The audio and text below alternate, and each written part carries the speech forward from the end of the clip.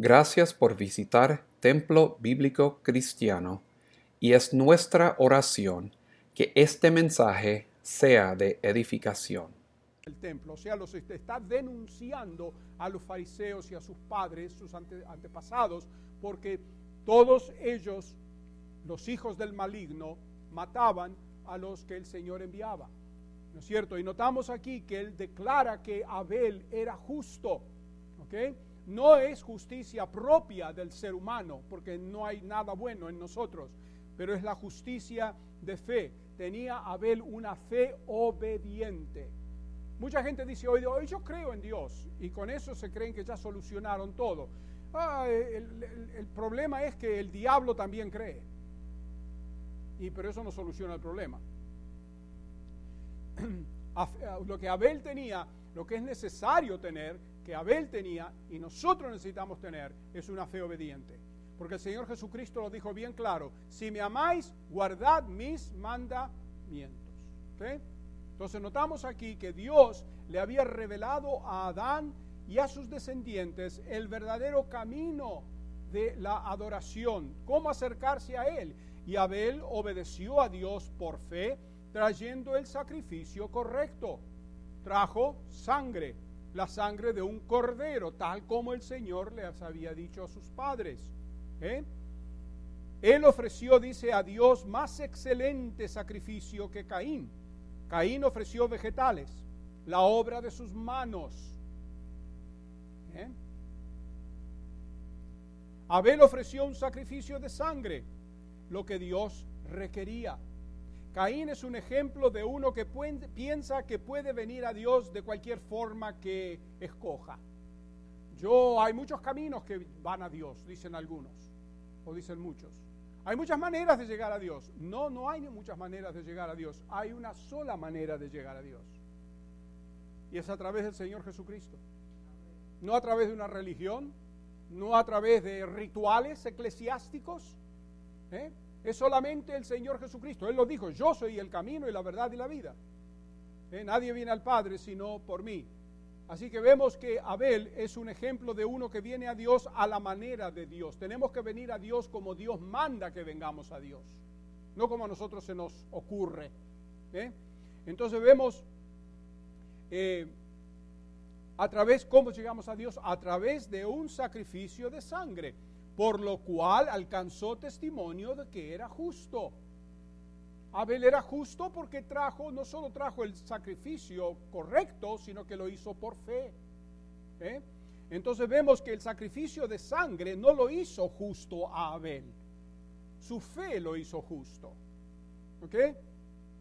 La evidencia de su fe estaba en su obediencia, ofreciendo el sacrificio que Dios requería. Por eso dice el apóstol Pablo: justificados pues por la fe, tenemos paz con Dios por medio de nuestro Señor Jesucristo. Porque una persona ¿cuántos no lo vieron a Cristo en la cruz, crucificado ahí, y no creyeron? El hecho de que Cristo se crucificó en la cruz, ¿significa que todo el mundo que lo veía era salvo? No. El que no creía quién Él era y lo que estaba haciendo, no era salvo. No fue salvo. Hoy día tú puedes escuchar la palabra de Dios y decir: sí, es la verdad que yo cuento, pero si tú no lo vives eso en tu vida, no lo aplicas en tu vida, eso no te justifica. Entonces notamos que lo que justificó a Abel fue su obediencia a lo que Dios dijo. No fue una fe teórica, fue una fe práctica. Entonces notamos aquí que la evidencia de su fe estaba en su obediencia, ofreciendo el sacrificio que Dios requería. El suyo es un ejemplo de un verdadero testigo, porque dice: dando Dios testimonio de sus ofrendas, y por medio de estas ofrendas el sacrificio de sangre aún habla por ella, a pesar que estaba muerto ya. ¿Cuánto tiempo hace que Abel murió? 6,000 años. 6,000 años, y a pesar que él está muerto hace 6,000 años, todavía habla. Hoy día habla. El apóstol Pablo hace 2,000 años que murió. Pero cuando abrimos la palabra de Dios y leemos lo que él escribió, todavía habla el apóstol Pablo. Pero aquellos que mataron al apóstol Pablo se murieron, fueron al infierno y nadie sabe de ellos. Así que vemos aquí el testimonio de Abel, habla, es vivo. Y vemos aquí que dice, por medio de estas ofrendas, el sacrificio de sangre, dice, aún habla por ella a pesar que estaba muerto. Su gran testimonio habla a las generaciones que siguieron después sobre su vida de fe, lo cual le costó la vida a Abel. Su vida de fe le costó la vida. Fue el primer mártir de los creyentes. El primer mártir de los creyentes fue Abel. ¿Okay? Abel es el primer mártir de la fe. Y quiero que sepan que en el griego la palabra mártir y la palabra testigo es la misma palabra. Mártiras.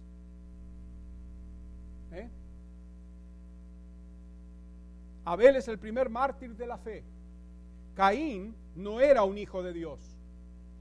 Es interesante que ambos nacieron del mismo padre y la misma madre, Adán y Eva. Caín nació primero y Abel era el segundo. El primero es el hijo, el primero es la carne y el segundo es el espíritu. El primero representa el nacimiento natural, el nacimiento físico, el segundo representa el nacimiento espiritual. ¿De quién era Caín? ¿No era hijo de Dios? El apóstol Juan nos dice en 1 de Juan 3:12 que Caín mató a su hermano Abel. No seáis como Caín, que mató a su hermano Abel. ¿Y por qué lo mató? Porque era del maligno. Él era del maligno. O sea, Caín era del diablo. Y mucha gente dice, somos todos hijos de Dios. No, todos no somos hijos de Dios. Somos hijos de Dios con respecto a la creación, pero no somos hijos de Dios espiritualmente todos. Porque el Señor le dijo a los fariseos, vosotros sois de vuestro padre el diablo, y las obras de vuestro padre queréis hacer. ¿Sí? Y algunos que vienen a la iglesia son hijos del diablo. Así que asegúrate que tú no seas uno de ellos. Abel es el primer mártir de la fe. Caín no era un hijo de Dios, no tenía fe. Era religioso, pero no era justo. ¿Y cuántos no van a la iglesia hoy y son muy religiosos? Y se han dado cuenta de una cosa, la gente más difícil de alcanzar con el evangelio son los religiosos. Porque son fieles a una religión, o son fieles a un papa, o a un pastor, o a un lo que sea. No necesitamos religión en nuestra vida, necesitamos fe. Y la fe no está en una iglesia, la fe no está en una religión. Lo cantamos esta mañana, ¿sí o no? Mi fe descansa aquí en buen lugar, no en Roma, no en Londres o Canterbury, no Constantinopla, ni siquiera Nueva York, y permítanme, ni siquiera Santo Domingo, y güey, yo fui ahí, y la vi por ahí, a la tatica esa, casi escupo, pero había otra gente ahí adelante. Es triste ver eso, es triste, y no Guadalupe, triste. Gente creen que van a ganar su entrada al cielo haciendo todo eso, yendo de rodillas por cuadras y cuadras, haciendo penitencia. Qué triste, qué triste.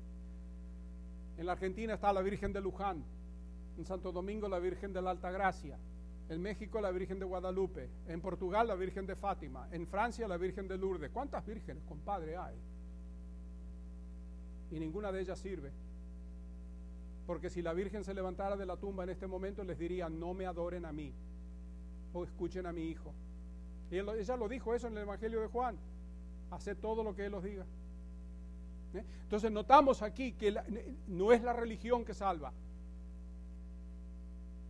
es Cristo quien salva. No es cualquier rito religioso, es el sacrificio de sangre. ¿Y nosotros tenemos un sacrificio de sangre hoy? ¿Sí o no? Sí. Tenemos el sacrificio de Cristo, una vez para siempre. Así que vemos aquí, lo primero que notamos es el camino de la fe. ¿Cómo está representado el camino de la fe? A través de Abel. Segundo, vemos el andar de la fe, el caminar de la fe o el andar de la fe. Y eso lo vemos en Enoc. Este es el segundo ejemplo que nos da. Enoc demostró su fe por su andar con Dios, es decir, por la vida que vivió, o sea, su comunión con Dios. Su vida, nos dice la palabra, que agradó a Dios, y por eso él tenía comunión con Dios. Eso es lo que significa andar con Dios. significa tener comunión con Él. Y eso es lo que andar con Dios significa. Por eso Dios lo traspuso, dice, para no ver muerte, y no fue hallado porque lo traspuso Dios. O sea, Dios lo cambió. Dios se lo llevó. Dios lo arrebató. Enoc caminó con Dios en este perverso mundo, o mejor dicho, en el perverso mundo de su época, de sus días, antes del diluvio, antes que el diluvio viniera. Y a pesar de la sociedad perversa de ese día, él mantuvo su vida pura y esto agradó a Dios. Y hoy día es lo mismo. Estamos viviendo en una sociedad tan depravada que lo malo es bueno, lo bueno es malo. Los hombres son mujeres, las mujeres son hombres. Y hay algunos que ni siquiera saben lo que son.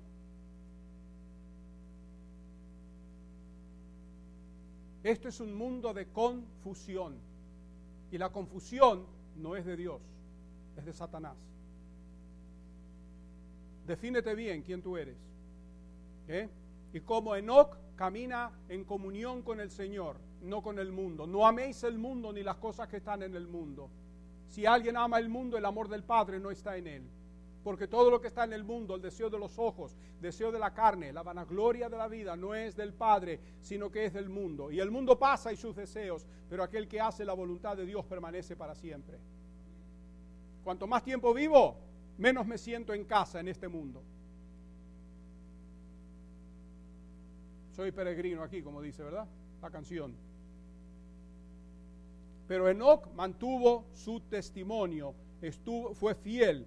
Abel murió una muerte violenta. Lo que antes de decir eso quiero decir, mantuvo su vida pura y esto agradó a Dios. ¿Okay? Estoy hablando de Enoc, por supuesto. Por eso fue llevado al cielo un día y no fue visto más. Abel murió una muerte violenta, pero Enoc nunca murió.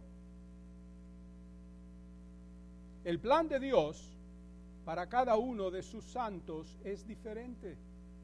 No tratemos de imitar a otros. Hay algunos, y hasta predicadores, que tratan de imitar lo que pasó en el tiempo de los apóstoles. Nosotros no podemos duplicar la era de los apóstoles. Años atrás había un grupo en Santo Domingo que las iglesias seguían la convicción de los puritanos. Los puritanos fueron los puritanos cuando en ese tiempo era necesario que estuvieran ahí. Hoy día no podemos vivir como vivían los puritanos. No vivimos en el siglo XVII, vivimos en el siglo XX. Y hay algunos que dicen, yo tengo un mandato apostólico. Tú no tienes ningún mandato apostólico, porque los apóstoles y los profetas son el fundamento de la iglesia. Y hoy día ya estamos casi terminando la superestructura, arriba el techo, la azotea, y hay algunos que todavía están trabajando en el sótano.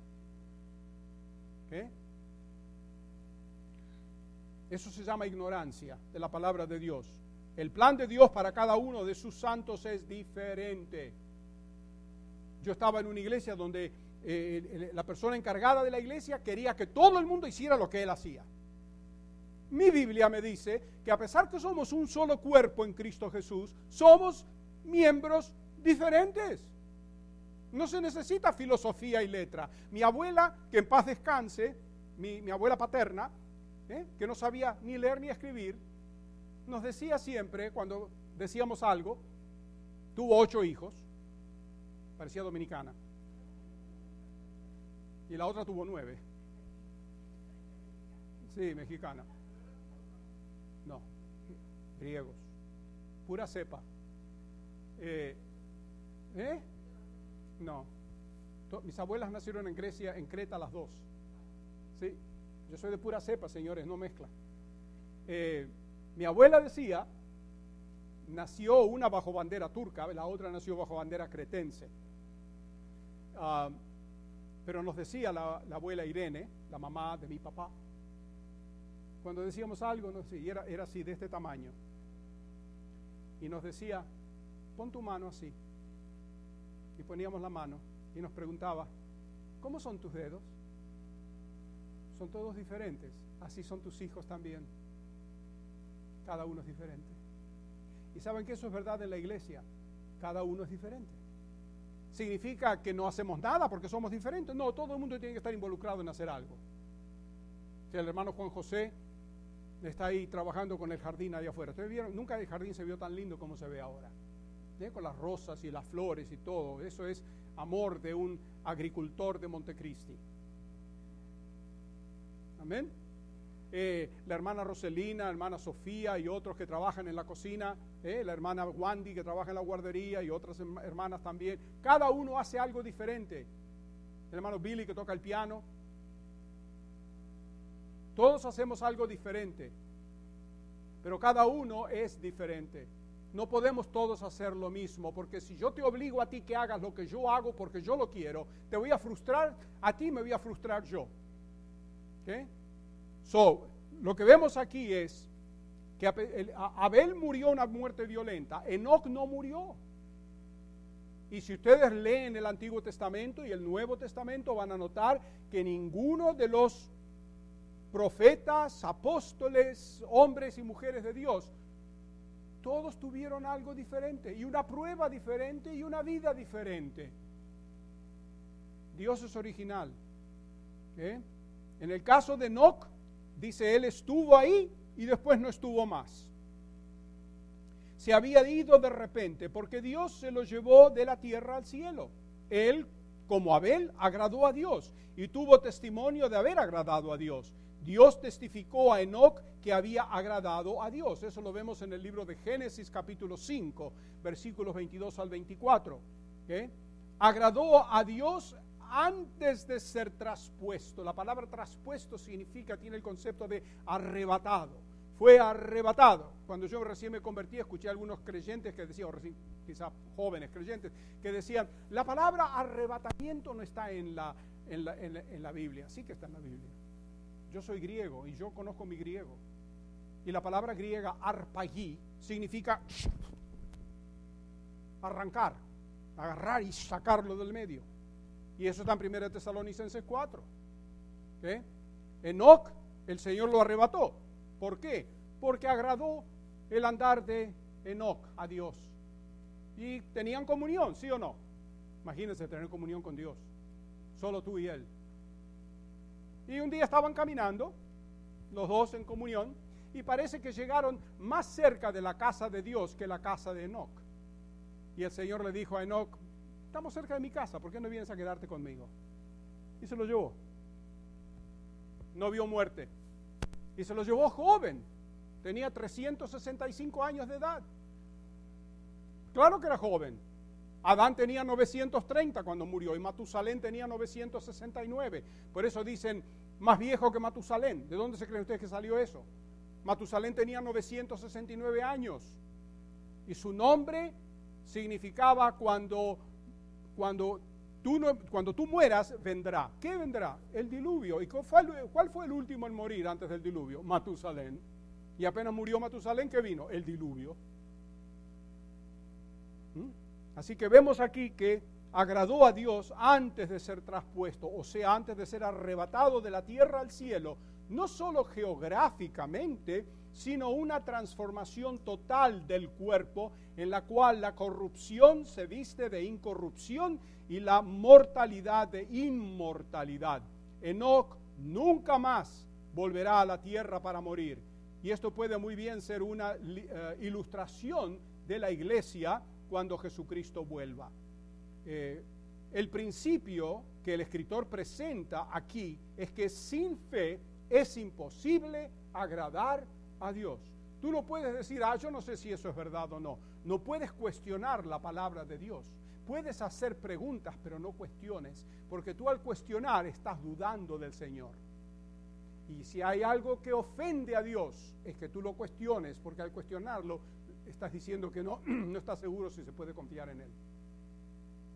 Y cuando Dios habla, Él habla siempre la verdad.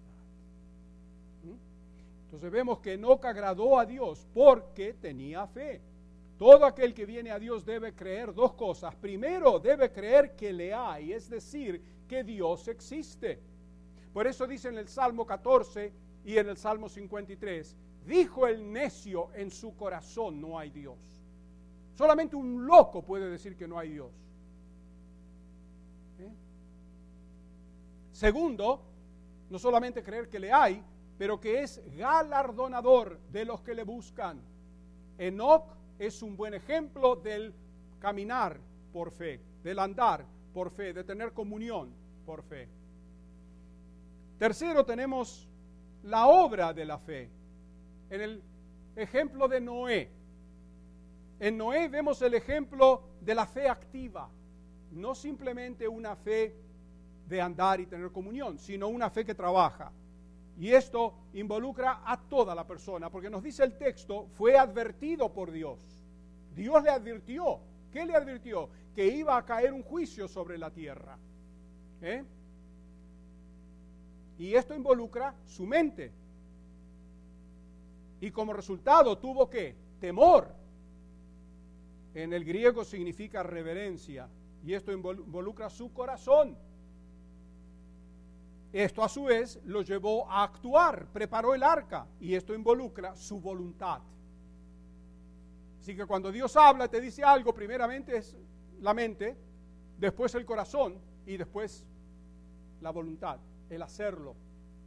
Por eso dice en Santiago que aquel que sabe o conoce de hacer el bien y no lo hace, para él le es pecado. Si tú sabes que tienes que venir a la iglesia el domingo, por ejemplo, y te quedas en tu casa porque no tenías las ganas de venir, estás en pecado. I'm sorry, pero es la verdad. Porque un cristiano debe estar en la iglesia escuchando la palabra de Dios, a menos que esté enfermo y no se sienta bien, o qué sé yo, cayó fuego del cielo y quemó el vecindario o algo así. Tenemos que estar donde el Señor nos manda que tenemos que estar. Eso lo vimos en el capítulo anterior. Así que vemos que significa obrar. Cuando tú crees algo que Dios dice, tienes que hacerlo. Todo esto era por fe, puesto que hasta ese momento nadie, incluyendo a Noé, había visto lluvia o diluvio. Hoy día llueve, hoy decimos, está lloviendo, bueno, pero eso pasó antes, no nos impresiona. Pero en el caso de Noé, nunca había llovido antes de ese momento. Y nunca había habido un diluvio. Y entonces el Señor le dijo, te voy a tirar un diluvio sobre la tierra, prepárate. ¿Y qué hizo Noé? Creyó. ¿Y qué hizo? Comenzó a obrar. La obra de la fe. ¿Qué hizo Noé? Comenzó a edificar el arca que Dios le mandó que hiciera, arriba de un monte, lejos del agua. Y todos los incrédulos estarían pensando, ¿cómo va a llevar este loco esta arca al agua? Él no tuvo que llevar el arca al agua, el agua vino a él. No cuestiones a Dios. Así que vemos que sus acciones fueron testimonio para el resto del mundo, los cuales esas acciones generaron interés y al mismo tiempo burla. Se comenzaron a burlar de él. Y la burla no duró un día, ni dos, ni tres, ni una semana, ni siquiera un año. Le tomó 120 años edificar esa arca. ¿Tú sabes lo que es estar haciendo algo que nunca ha ocurrido antes? Si tú estás creyendo en algo que nunca ocurrió, y tú estás trabajando ahí por 120 años y tienes a todo el mundo burlándose de ti. ¡Wow! ¡Qué paciencia, Noé! No creían. El mundo no creía por su incredulidad, por su maldad. Pero su fe influenció a su familia y todos fueron salvos. Su esposa y sus 3 hijos con sus esposas. Y de cada animal, 2, macho y hembra. Para todos ustedes en el Congreso que no saben la diferencia entre un hombre y una mujer.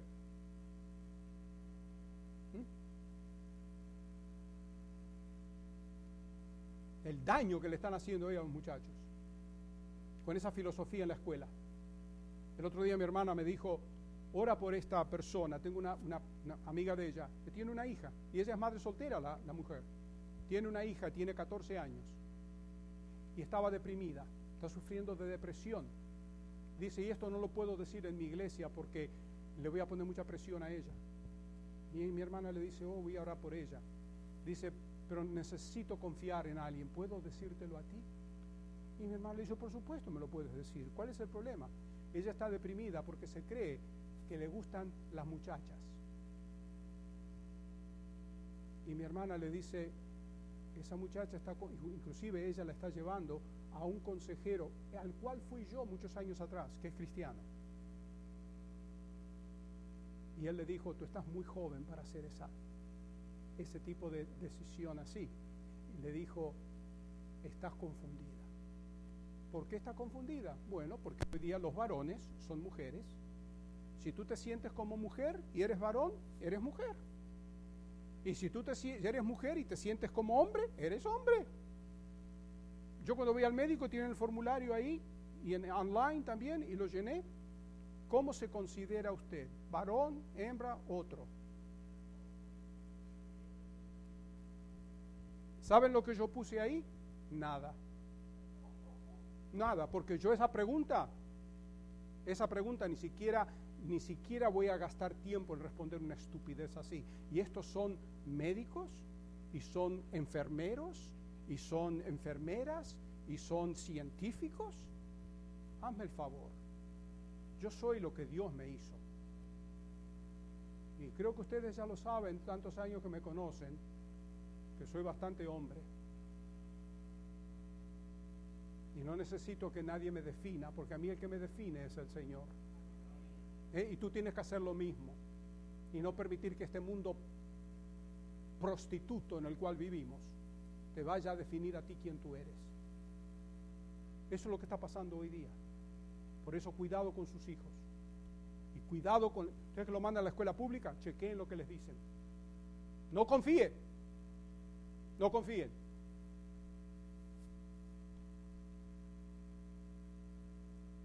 Este mundo perverso en el tiempo de Noé se burló de Noé. ¿Okay? Pero la fe de Noé influenció a su familia y adivine que toda su familia fue salva. Los 8, la Biblia lo dice claro, 8 vidas fueron salvas de toda la multitud que había en el mundo. Sin embargo, el mundo fue condenado por su incredulidad, porque por su fe reveló la fe de Noé reveló esa incredulidad del mundo. Una fe activa es una fe obediente, una fe en acción, es una fe que produce buenas obras. Por eso Santiago nos dice también, la fe sin obras es ¿qué? Muerta. Muerta. No es decir que somos salvos por obras, pero somos salvos para obras, que es muy diferente. Las obras confirman o demuestran nuestra salvación, siguen la salvación, no la preceden. Porque antes de ser salvos no podemos hacer obras buenas, las obras de Dios.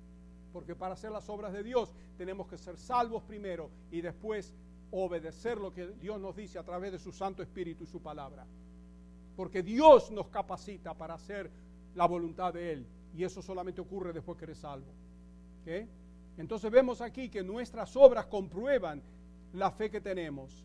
Al final Noé fue comprobado correcto, y Jesús usó este evento para advertirle a la gente de su generación, 2000 años atrás, a estar preparados para su propio regreso. Porque el Señor lo dijo en Mateo 24, como en los días de Noé, así será la venida del Hijo del Hombre. Y nosotros podemos trazar un paralelo aquí, porque Noé había visto diluvio antes. No. ¿Lo creyó? Sí. ¿Nosotros hemos visto la venida del Señor Jesucristo, la vuelta del Señor Jesucristo?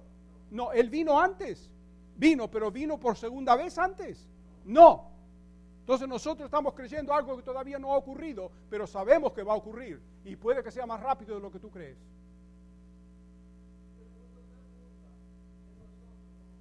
Que se burlen. Yo estoy seguro que si pudiéramos ver el arca, estaría el arca por fuera llena de uñas. y aquellos que trataron de aferrarse al arca cuando comenzó a caer el agua y se quedaron todos afuera y toditos perecieron, todos. No siempre la mayoría tiene razón. El Señor Jesucristo dijo, amplio es el camino que dirige hacia la destrucción. Bueno, Noé no era mayoría antes del diluvio, pero ciertamente fue mayoría después del diluvio. ¿Cuántos fieles había después del diluvio? 8. ¿Cuántos infieles? 0.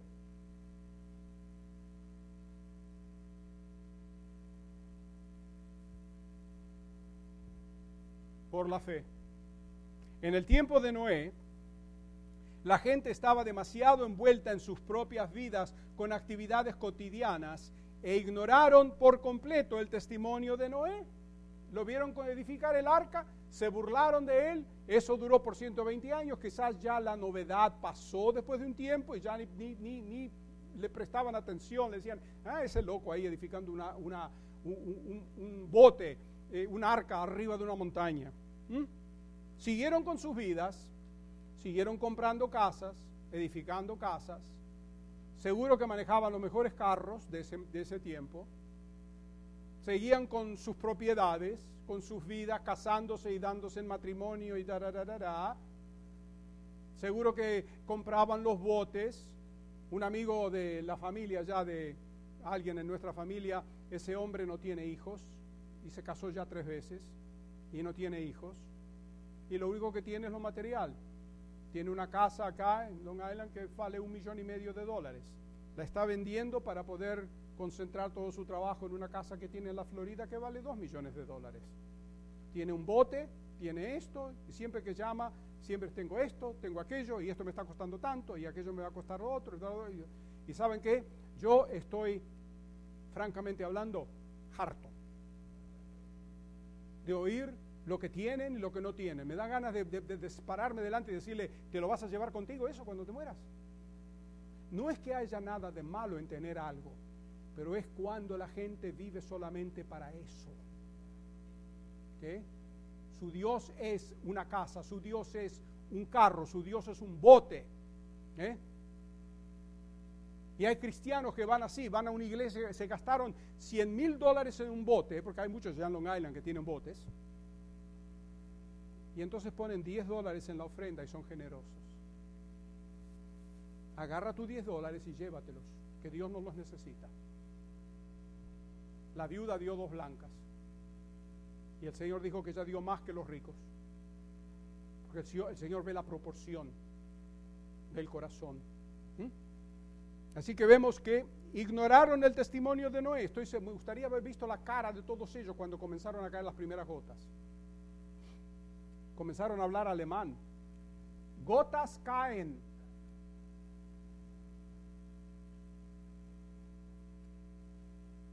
Y por su fe no solo Noé salvó a su familia, sino que fue hecho heredero de la justicia que viene por la fe. Una justicia que viene como resultado de la fe, y como Abraham, Dios se la contó por justicia. Noé es llamado por el apóstol Pedro en el Nuevo Testamento pregonero de justicia.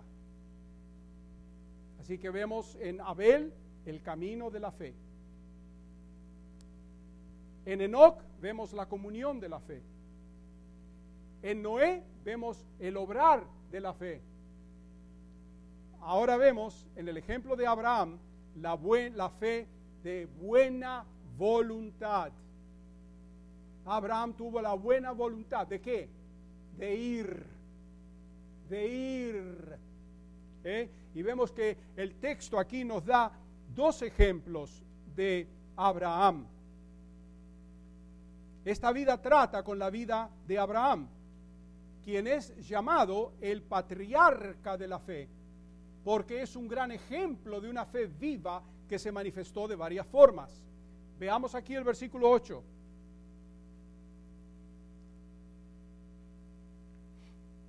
Dice Hebreos 11:8, por la fe Abraham, siendo llamado, obedeció para salir al lugar que había de recibir como herencia, y salió sin saber a dónde iba. Por la fe habitó como extranjero en la tierra prometida, como en tierra ajena, morando en tiendas con Isaac y Jacob, coherederos de la misma promesa, porque esperaba la ciudad que tiene fundamentos, cuyo arquitecto y constructor es Dios. ¿Qué notamos aquí? ¿Cómo se manifestó la fe de Abraham? Primeramente, su fe se demuestra cuando salió de su tierra para ir a un lugar que Dios le mostraría. ¿De dónde era Abraham? Abraham no era de Israel, porque Israel no existía. Abraham era de la tierra de los caldeos, Ur de los caldeos, la Mesopotamia, lo que hoy día es Irak. De ahí era Abraham, donde salió Babilonia más tarde. Bueno, más tarde no, antes de Abraham, pero cuando la Biblia nos habla en la genealogía, capítulo 10, nos habla de Nimrod, que edificó Babel, era solo una ciudad, después se convirtió en un imperio.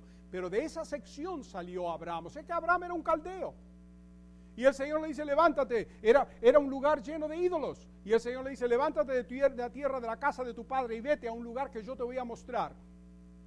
No le dijo dónde ir, simplemente le dijo, muévete. ¿Y qué hizo Abraham? Se levantó y fue. No cuestionó a Dios, no debatió con Dios, no argumentó con Dios, no dijo, ¿pero dónde me manda, Señor? ¿Por qué tengo que abandonar mi familia? Nada, la Biblia dice silencio. Se levantó y fue. Y vemos aquí que tomó fe para dejar la tierra de su nacimiento e ir al lugar que había de recibir como herencia. Su fe se demuestra ¿cómo? Por su obediencia. Y es aún más notable, pues salió sin saber a dónde iba. Imagínense que alguien les diga a ustedes, mira, levántate y ve. ¿A dónde? No te preocupes, camina, maneja el carro. ¿Pero a dónde voy? Sigue para adelante.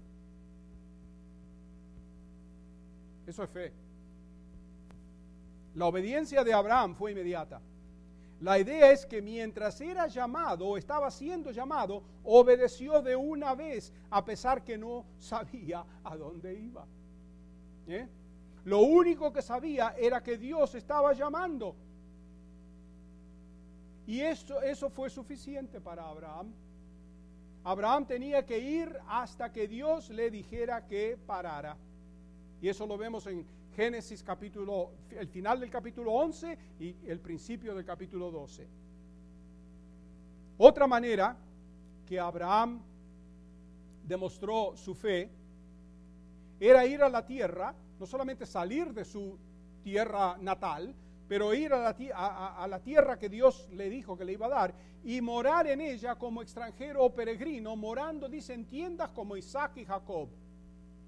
Isaac su hijo, Jacob su nieto. ¿Dónde moraban todos? En carpas, tiendas. Abraham no llegó ahí y lo primero que hizo fue edificar una casa. Él nunca vivió en una casa. Era rico, pero nunca vivió en una casa. Él llegó a la tierra que Dios le mostró, no como dueño, sino como extranjero, morando en tiendas o moradas temporales, porque estaba listo para moverse cuando Dios hablara y le dijera. La palabra griega dice morar a un lado, es decir, como un extranjero en moradas temporales. Abraham, Isaac y Jacob vivieron en tiendas todas sus vidas. Sus descendientes junto con él eran coherederos de la misma promesa. Heredaron la promesa hecha a él. El Señor le dio la promesa a Abraham, después se la reiteró a Isaac, y después se la reiteró a Jacob. Así que vemos que Isaac heredó la promesa, no Ismael. Y Jacob heredó de Isaac, no Esaú. Abraham creía que no importaba cuánto tiempo tomara, aun si no vivía para verlo. Sabía que un día heredaría la tierra que Dios le había prometido. Mientras tanto, vivía en tiendas. Los creyentes hoy día también somos extranjeros y peregrinos. Eso lo dice el apóstol Pedro en primera de Pedro 1:1 y 2 y 2:11. Como Abraham debemos esperar la ciudad que tiene fundamentos, cuyo arquitecto y constructor es Dios. Él tenía sus ojos puestos en la Jerusalén celestial, en el futuro, no en el presente, lo cual es mencionado otra vez más tarde en el versículo 16, después en el capítulo 12 y el capítulo 13 y en Apocalipsis 21 y 22. Y esto es esta la fe que Abraham creía, o mejor dicho, la ciudad que él creía que era la tierra prometida final, además de la tierra de Canaán. Su fe demostró su obediencia y su paciencia, porque ¿saben qué, señores? Confiar en el Señor involucra, teniendo fe, involucra paciencia. Hoy día mucha gente quiere algo, lo quieren ya. Puede que lo que el Señor te promete no lo veas en tu vida. Hay que aprender a esperar, porque el Señor trabaja a su tiempo. Él no está apurado. Él tiene todo el tiempo, no del mundo, sino de la eternidad. ¿Ustedes creen que Dios va a llegar tarde? ¿O que Dios va a llegar temprano? ¿O que Dios se le va a acabar el tiempo? Nunca. Tranquilos, tranquilos. Así que vemos que ahora en el versículo 11, el escritor, noten lo que nos dice aquí el texto, Hebreos 11:11, por la fe también la misma Sara, siendo estéril, recibió fuerza para concebir y dio a luz aún fuera de tiempo de la edad, porque creyó que era fiel quien lo había prometido, por lo cual también de uno, y ese ya casi muerto, salieron como las estrellas del cielo en multitud, y como la arena innumerable que está a la orilla del mar. Interesante estos versículos. En este versículo 11, el escritor menciona a Sara, quien por fe recibió fuerza para concebir. Abraham no sabía cómo sería cumplida la voluntad de Dios. Dios nos dice algo, lo promete, pero no nos explica los detalles muchas veces.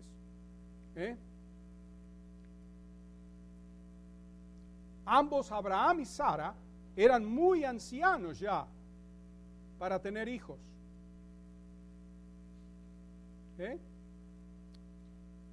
Abraham salió de la tierra de Ur de los Caldeos a la edad de 75 años. Era mayor que lo que yo soy ahora mismo. Tenía 75 años cuando el Señor le dijo, sal de la tierra, vete a la tierra que te voy a mostrar. Sara tenía 65, tenían 10 años de diferencia. Aún a los 65 años, ¿cuántas mujeres ustedes conocen que pueden tener hijos a la edad de 65 años? Bueno, para disipar cualquier duda, el Señor le dijo, te voy a dar un hijo, y le dio la promesa de que le iba a dar un hijo. ¿Cuánto tiempo esperó Abraham? 25 años más. Llegó a la edad de 100 y ella tenía 90. Si las mujeres no pueden casi concebir a los 65, estén seguras, o seguros todos, de que ninguna mujer a los 90 años puede tener hijos. El vientre de Sara ya estaba muerto y el Señor causó que vida saliera de una tumba muerta, por decirlo así.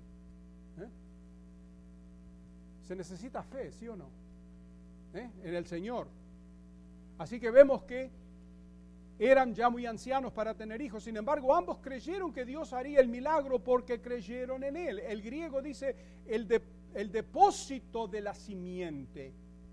Fue la fe de Abraham que le dio a Sara la habilidad para concebir, convirtiéndose una con Abraham por fe. Juntos creyeron a Dios y recibieron fuerzas para concebir. Y dio a luz aún fuera del tiempo de la edad, porque creyó que era fiel quien lo había prometido. Sara concibió pasado el tiempo de dar a luz y aprendió que Dios era fiel a su promesa cuando nació Isaac. ¿Pueden imaginarse ustedes el rostro de Sara, la actitud de Sara cuando tuvo un hijo a la edad de 90 años, habiendo sido estéril toda su vida?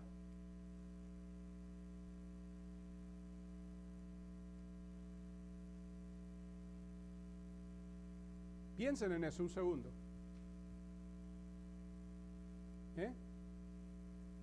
Con Dios todo es posible. En el versículo 12 tenemos el resultado de la fe de Abraham. Por lo cual dice también de uno, y ese ya casi muerto. ¿Quién era el que estaba casi muerto? Abraham. Abraham. ¿Okay? Salieron como las estrellas del cielo en multitud y como la arena que está a la orilla del mar. ¿Cuántos de ustedes han visto las estrellas? ¿Cuántos de ustedes han visto todas las estrellas? Ni siquiera sabemos cuántas estrellas hay. Y la Biblia nos dice que el Señor las conoce todas por nombre.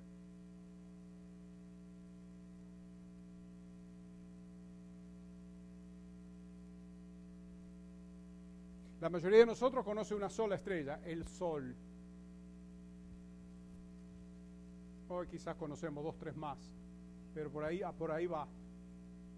Sin embargo, Él las conoce todas por su nombre y sabe cuántas son. Nosotros no sabemos, no tenemos idea cuántas son. ¿Y cuántos de ustedes fueron a la playa? ¿Cuántos se sentaron a contar y lograron contar todos los granos de arena? Acá nos dice que la descendencia de Abraham iba a ser como las estrellas del cielo en número y como la arena que está a la orilla del mar. ¿Qué significa eso? ¿Okay?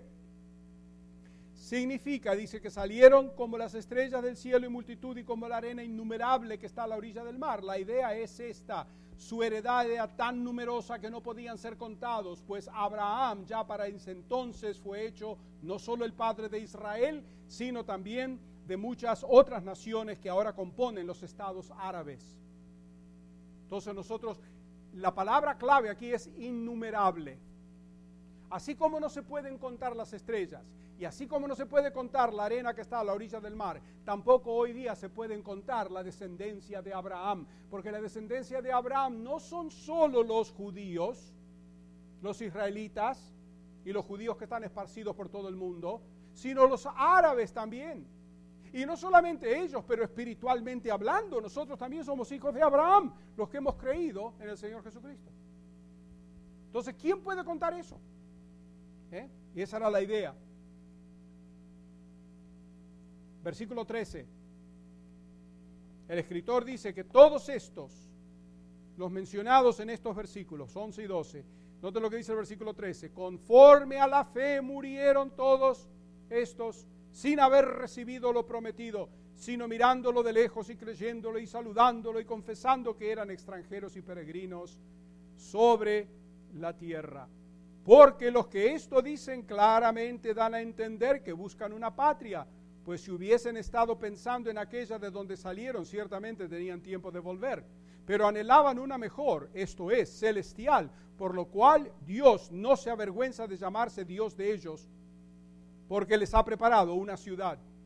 Aquí en este versículo 13, el escritor dice que todos estos, es decir, los mencionados en los versículos 9 al 12, Abraham, Sara, Isaac y Jacob, murieron en la fe. Ninguno de los patriarcas vio el cumplimiento completo de las promesas hechas por Dios, pues eventualmente murieron y esas promesas no fueron cumplidas durante sus vidas.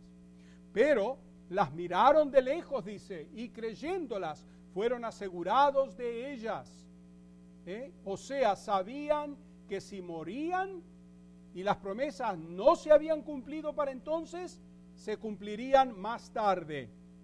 Y por cierto, en el capítulo 6, versículo 15, nos dice que Abraham obtuvo la promesa, recibió la promesa del Mesías, pero no vivió para ver el Mesías venir durante su vida. Abraham se regocijó en ver el día de Cristo en la distancia lejana.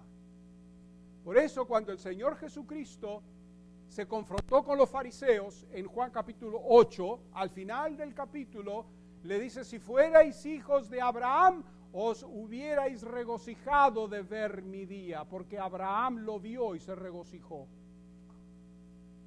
Y eso sí que los tiró por un precipicio que no sabían si iban o venían. Le dicen: ¿cómo?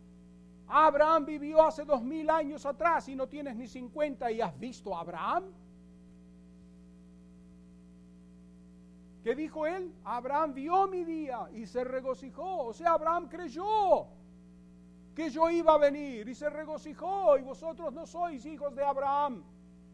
Porque los hijos de Abraham creen.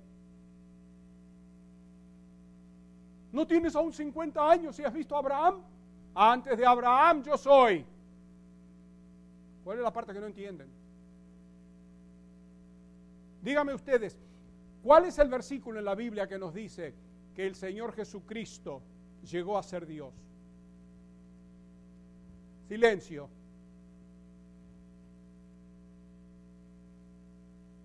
¿Cuál versículo en la Biblia nos dice que el Señor Jesucristo llegó a ser Dios?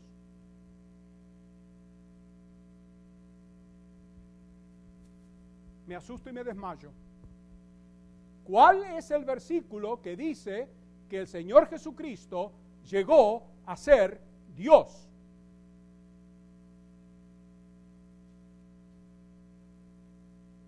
¿Sí? ¿Perdón? Ninguno. Ninguno. La Biblia nunca nos dice que el Señor Jesucristo ni reclamó ser Dios, ni que llegó a ser Dios. La Biblia nos dice que el Señor Jesucristo es Dios hecho hombre.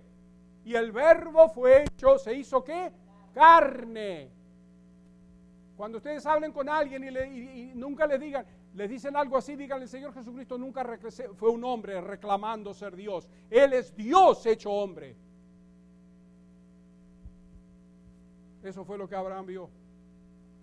¿Eh? ¿Vieron? Como vienen a la iglesia, se les aclaran las cosas. Por ahora, todos vivieron confesando que eran extranjeros y peregrinos sobre la tierra y estaban dispuestos a esperar su galardón en la próxima vida. Como extranjeros, vivieron en una tierra extranjera y como peregrinos no tenían posesiones permanentes. Estos hombres y mujeres de fe vivían en tiendas, pero sabían que una ciudad celestial los aguardaba. En el versículo 14 dice que buscaban una patria propia. No fue la voluntad de Dios de darles la tierra durante su vida, pero estaban dispuestos a esperar y recibirla en la otra vida. En el milenio, esta promesa será cumplida totalmente cuando Abraham, Isaac y Jacob serán propietarios de la tierra prometida. El Señor Jesucristo mismo dijo que muchos vendrán de todos los confines de la tierra para sentarse con Abraham, Isaac y Jacob en la tierra. Mateo capítulo 8, versículo 11. ¿Y a quién le está hablando él en Mateo? A los judíos. Porque se creían que porque eran descendientes físicos de Abraham eran ya salvos, ya pertenecían. Y el Señor le dijo, no. Muchos van a venir de afuera. Y van a precederlos a ustedes. Dios siempre cumple sus promesas a su pueblo, ya sea inmediata o últimamente a la larga. El versículo 15 nos dice que si hubiesen estado pensando en aquella patria de donde salieron, o sea, Ur de los caldeos, ciertamente tenían tiempo de volver, pero no tuvieron, no como los israelitas más tarde que continuaban pensando en volver a Egipto. Los patriarcas no se cansaron de esperar las promesas de Dios, sino que continuaron avanzando. La vida de fe mira hacia adelante, no mira hacia atrás, no piensa en la comodidad o los logros pasados, mira hacia adelante a una promesa mejor y futura. Así que yo te exhorto hoy aquí, sigue hacia adelante.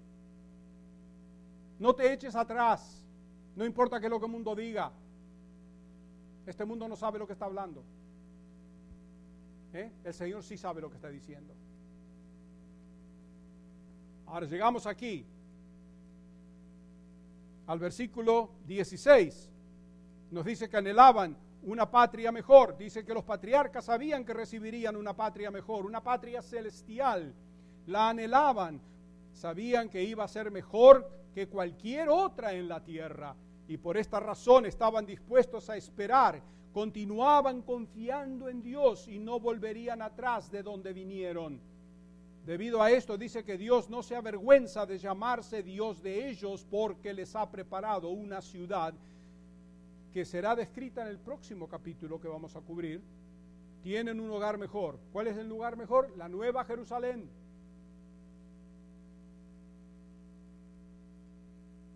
Llegamos ahora al versículo 17.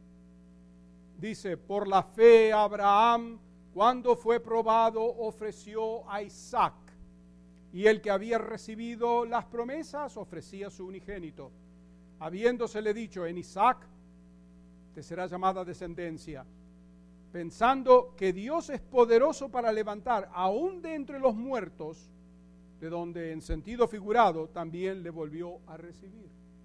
Dijimos que el Señor usa aquí en Hebreos 11 dos ejemplos de fe en la vida de Abraham. El primero era cuando Dios lo llamó a salir de su tierra e ir a la tierra que Dios le iba a señalar que iba a ser la tierra que le prometió. Amén. El segundo ejemplo que usa es el sacrificio de Isaac. El primer ejemplo está en capítulos 11 y 12. El segundo está en el capítulo 22 de Génesis. Abraham demostró su fe otra vez en el sacrificio de Isaac.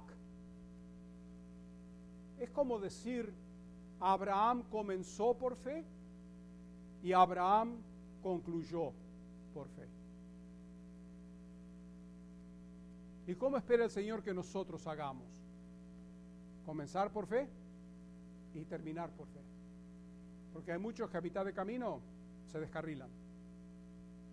Sigue hacia adelante, puestos los ojos en Jesús, autor y consumador de nuestra fe, que por cierto también está en el próximo capítulo. ¿Okay?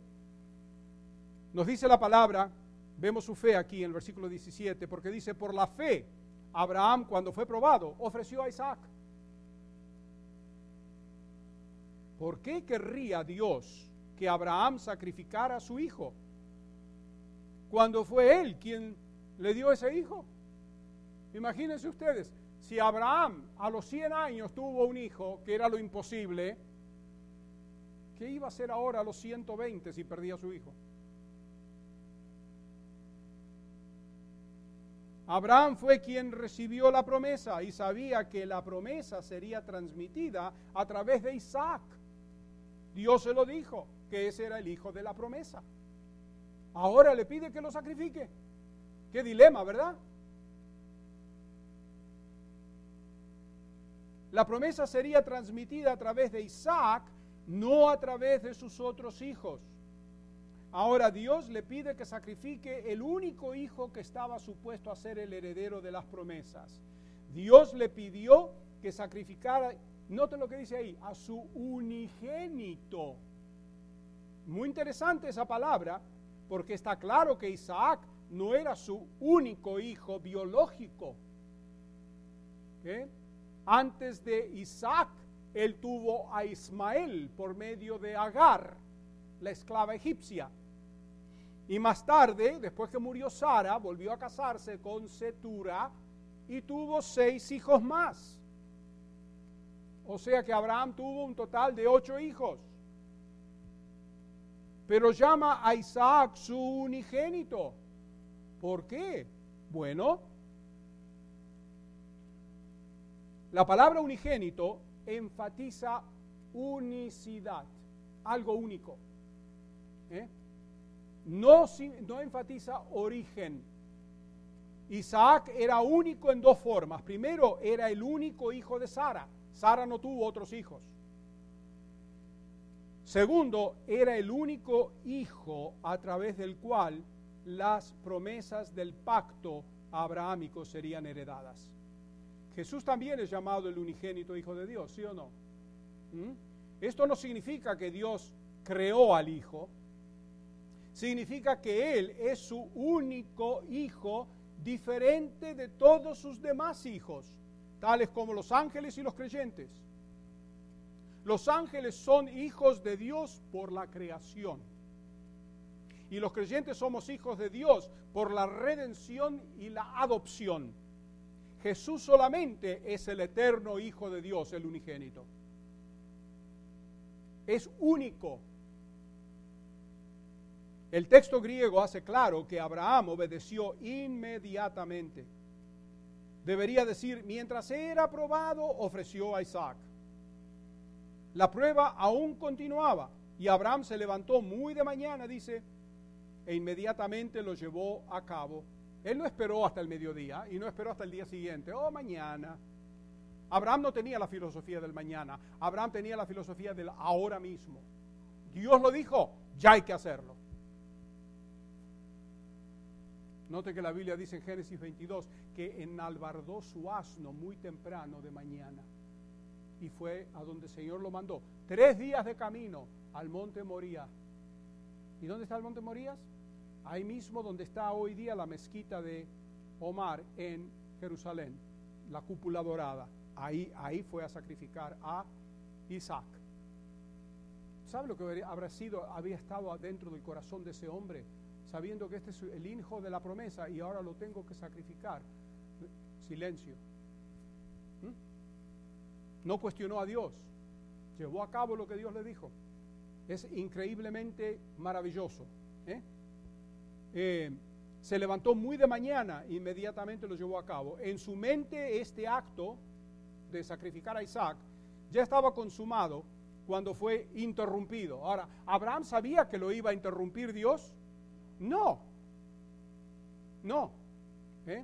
Se destaca como un gran testimonio de su fe en las promesas de Dios. Para Abraham ya estaba muerto. Y por eso en el versículo 18 vemos que Abraham llevó a cabo el mandamiento a pesar del hecho que todo el futuro de las promesas de una nación estaba envueltas en Isaac. Dios le había dicho, en Isaac te será llamada descendencia. Bueno, si en Isaac me será llamada descendencia y ahora tengo que sacrificar a Isaac, ¿cómo se hace? Esa es la fe de Abraham. Sabía que Dios de una manera u otra iba a cumplir su promesa. Esta era una promesa específica, lo que quiere decir que ningún otro hijo de los que tuvo podía ser heredero de las promesas del pacto. Si Isaac hubiera muerto sin descendientes, entonces Israel nunca hubiera existido. Pero Abraham obedeció de todas maneras. No se puso ahí a argumentar con Dios y decir, pero Señor, si mato a Isaac, ¿dónde va a salir la descendencia? Nada, él hizo lo que Dios le mandó. Y así como tenemos que actuar nosotros, y muy pocas veces lo hacemos. Y este último versículo aquí, hoy, el 19, aquí tenemos la respuesta a la obediencia inmediata de Abraham. Su fe reposaba en el poder de Dios y su habilidad de hacer lo imposible. ¿Hay algo muy difícil para mí? Dice él. Él contó con la habilidad de Dios para levantar aún entre los muertos a Isaac. Abraham sabía que si mataba a su hijo antes que tuviera hijos, Dios lo resucitaría de entre los muertos para tener hijos y cumplir la promesa hecha a él. Dios siempre cumple sus promesas. La muerte no es una barrera para Dios. Él cumplirá todas sus promesas, aun si la persona a quien le prometió muere antes que la promesa se cumpla. Si esto ocurre, entonces Dios está obligado a resucitar a tal persona para cumplir la promesa, porque Dios es siempre fiel a su palabra. Algunos dicen, yo no quiero morir hasta que no venga el arrebatamiento. Quiero ver el arrebatamiento. No te preocupes, que aunque te mueras, lo vas a ver. Inclusive yo creo que el Señor va a levantar a los muertos antes que a los que están caminando vivos, porque tienen 6 pies más de terreno que cubrir. ¿Quién te dijo que si tú te mueres no vas a ver el arrebatamiento? ¿No va a resucitar Dios a los muertos en Cristo primero? Dice el apóstol Pablo, primero. El principio se ve en la discusión, inclusive, entre Jesús y los saduceos. Esos liberales de izquierda, estos saduceos perversos, satánicos, demoníacos, que no creían en la resurrección y gobernaban a Israel. Suena muy familiar, ¿verdad? Igual que hoy día. Tenemos gente que gobierna, que lo primero que tendrían que hacer es resolver los problemas de su propio hogar y de sus propias vidas, antes de decirnos a nosotros cómo vivir nuestras vidas. El principio se ve en la discusión entre Jesús y los saduceos. Ellos no creían en la resurrección. Y el Señor Jesucristo, ¿qué hace? Él cita Éxodo 3:6, donde Dios dice que Él es el Dios de Abraham, Isaac y Jacob. Esta es la fórmula del Antiguo Testamento para el pacto abrahámico, en el cual Dios hizo promesas específicas a Abraham, Isaac y Jacob promesas que no se cumplieron en la vida de ellos, pues murieron antes que se cumplieran, pero Dios es fiel a sus pactos y se requiere, por lo tanto, que Dios resucite a Abraham, Isaac y Jacob para cumplir las promesas que les hizo a ellos. Por eso dice, Dios no es el Dios de los muertos, es el Dios de los vivos.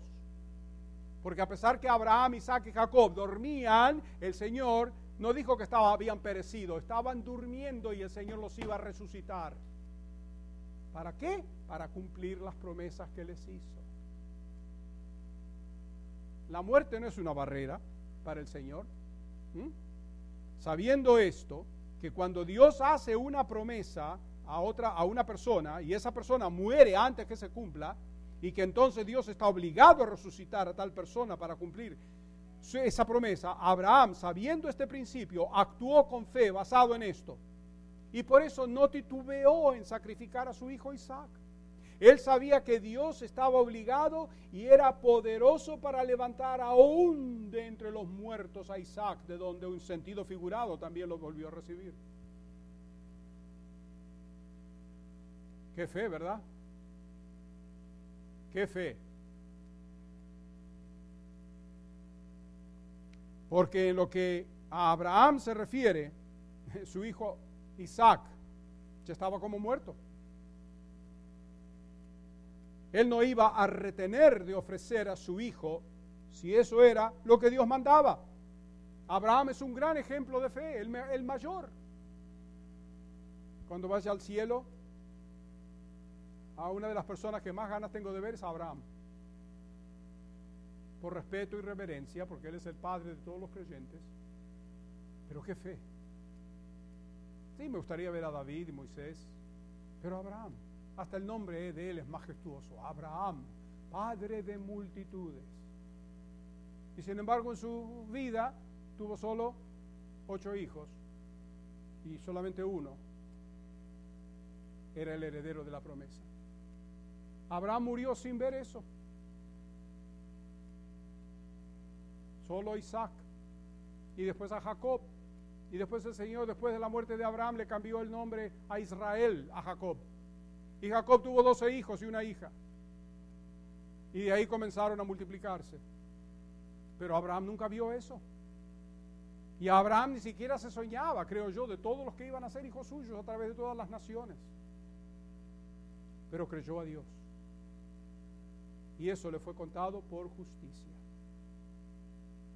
Sin fe es imposible agradar a Dios. Qué gran ejemplo el de Abraham. Así que espero que esto nos motive a vivir por fe. Fe es la evidencia de lo que se espera, la convicción de lo que no se ve. Y esa no es la fe salvadora, repetimos, es la fe viva, la fe viviente. Porque todos estos hombres y mujeres vivieron por fe, esa fe. Así como somos salvos por fe, caminamos y seguimos por fe. Le agradecemos por escuchar este mensaje y oramos que la palabra de Dios le haya hablado a su corazón. Para escuchar sermones anteriores, por favor visítenos en cbttbc.com o anchor.fm y busque a CBT Sermons.